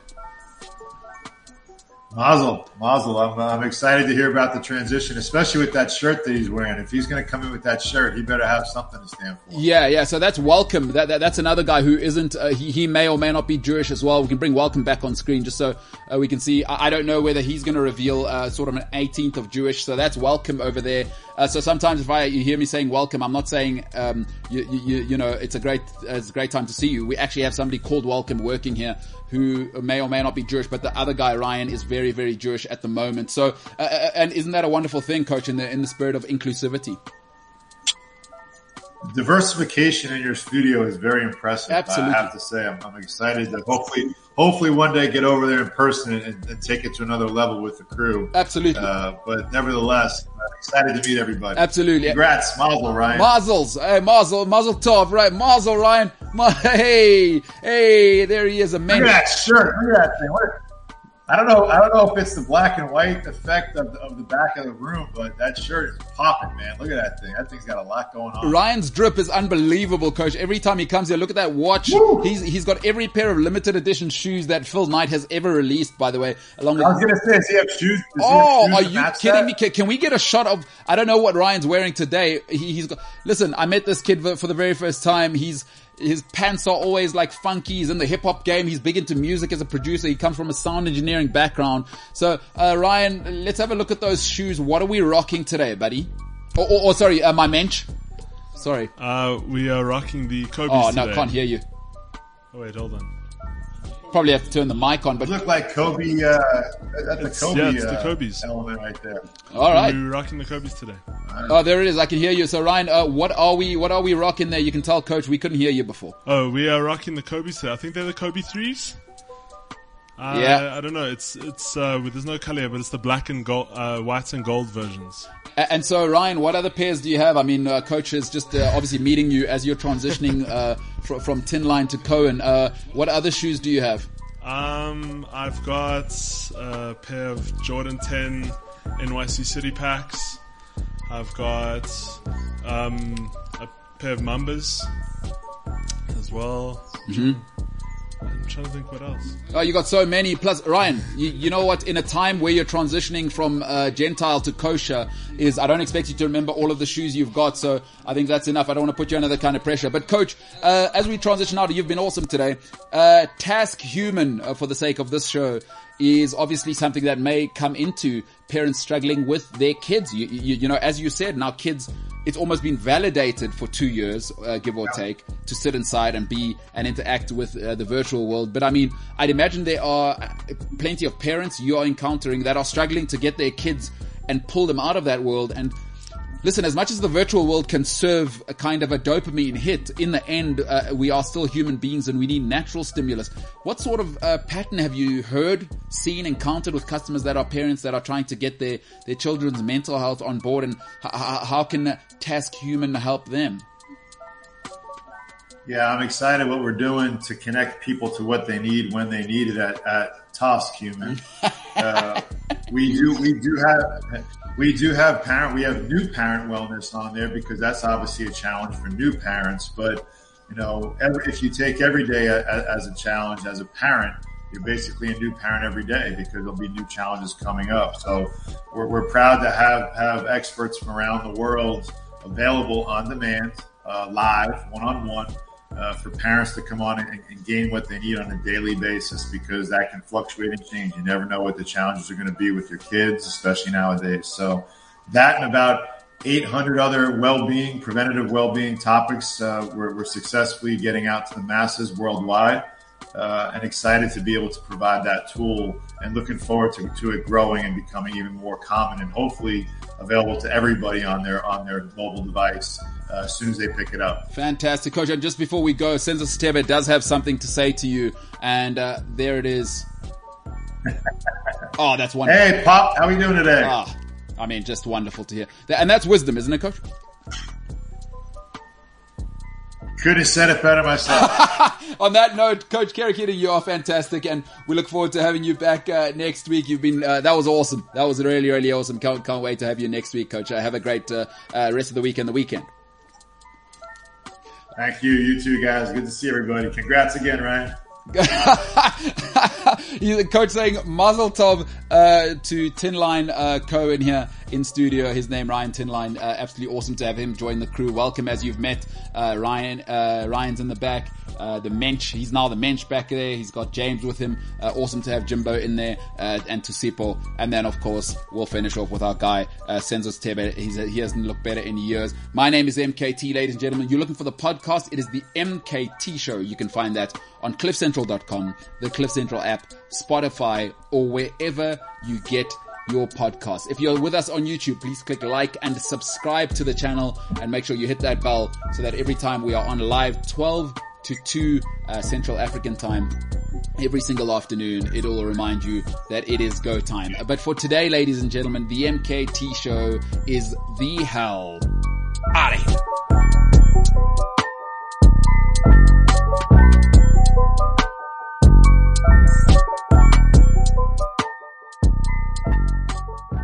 CliffCentral.com. Hey, what's happening? It is your hostess with the mostest, MKT here, from the infamous MKT show, live on Cliff Central Sport on YouTube. Catch myself and many other passionate sports fans, enthusiasts, maniacs live on YouTube every day from 12 till 2 p.m. Central African time and from 3 to 5 live on the Cliff Central app, cliffcentral.com, or wherever you may consume Cliff Central's content. In case you missed the live stream, the MKT show is also available on Spotify, Apple Podcasts, Google Podcasts, or wherever you get your podcasts. Don't forget, like, share, subscribe, be a friend, tell a friend. If you're joining us for the very first time on YouTube, hit that button. The button is below. Get involved in the comment section. This is Mbulelo Kaeletu Tinta, and I approve this message. Yes, you can.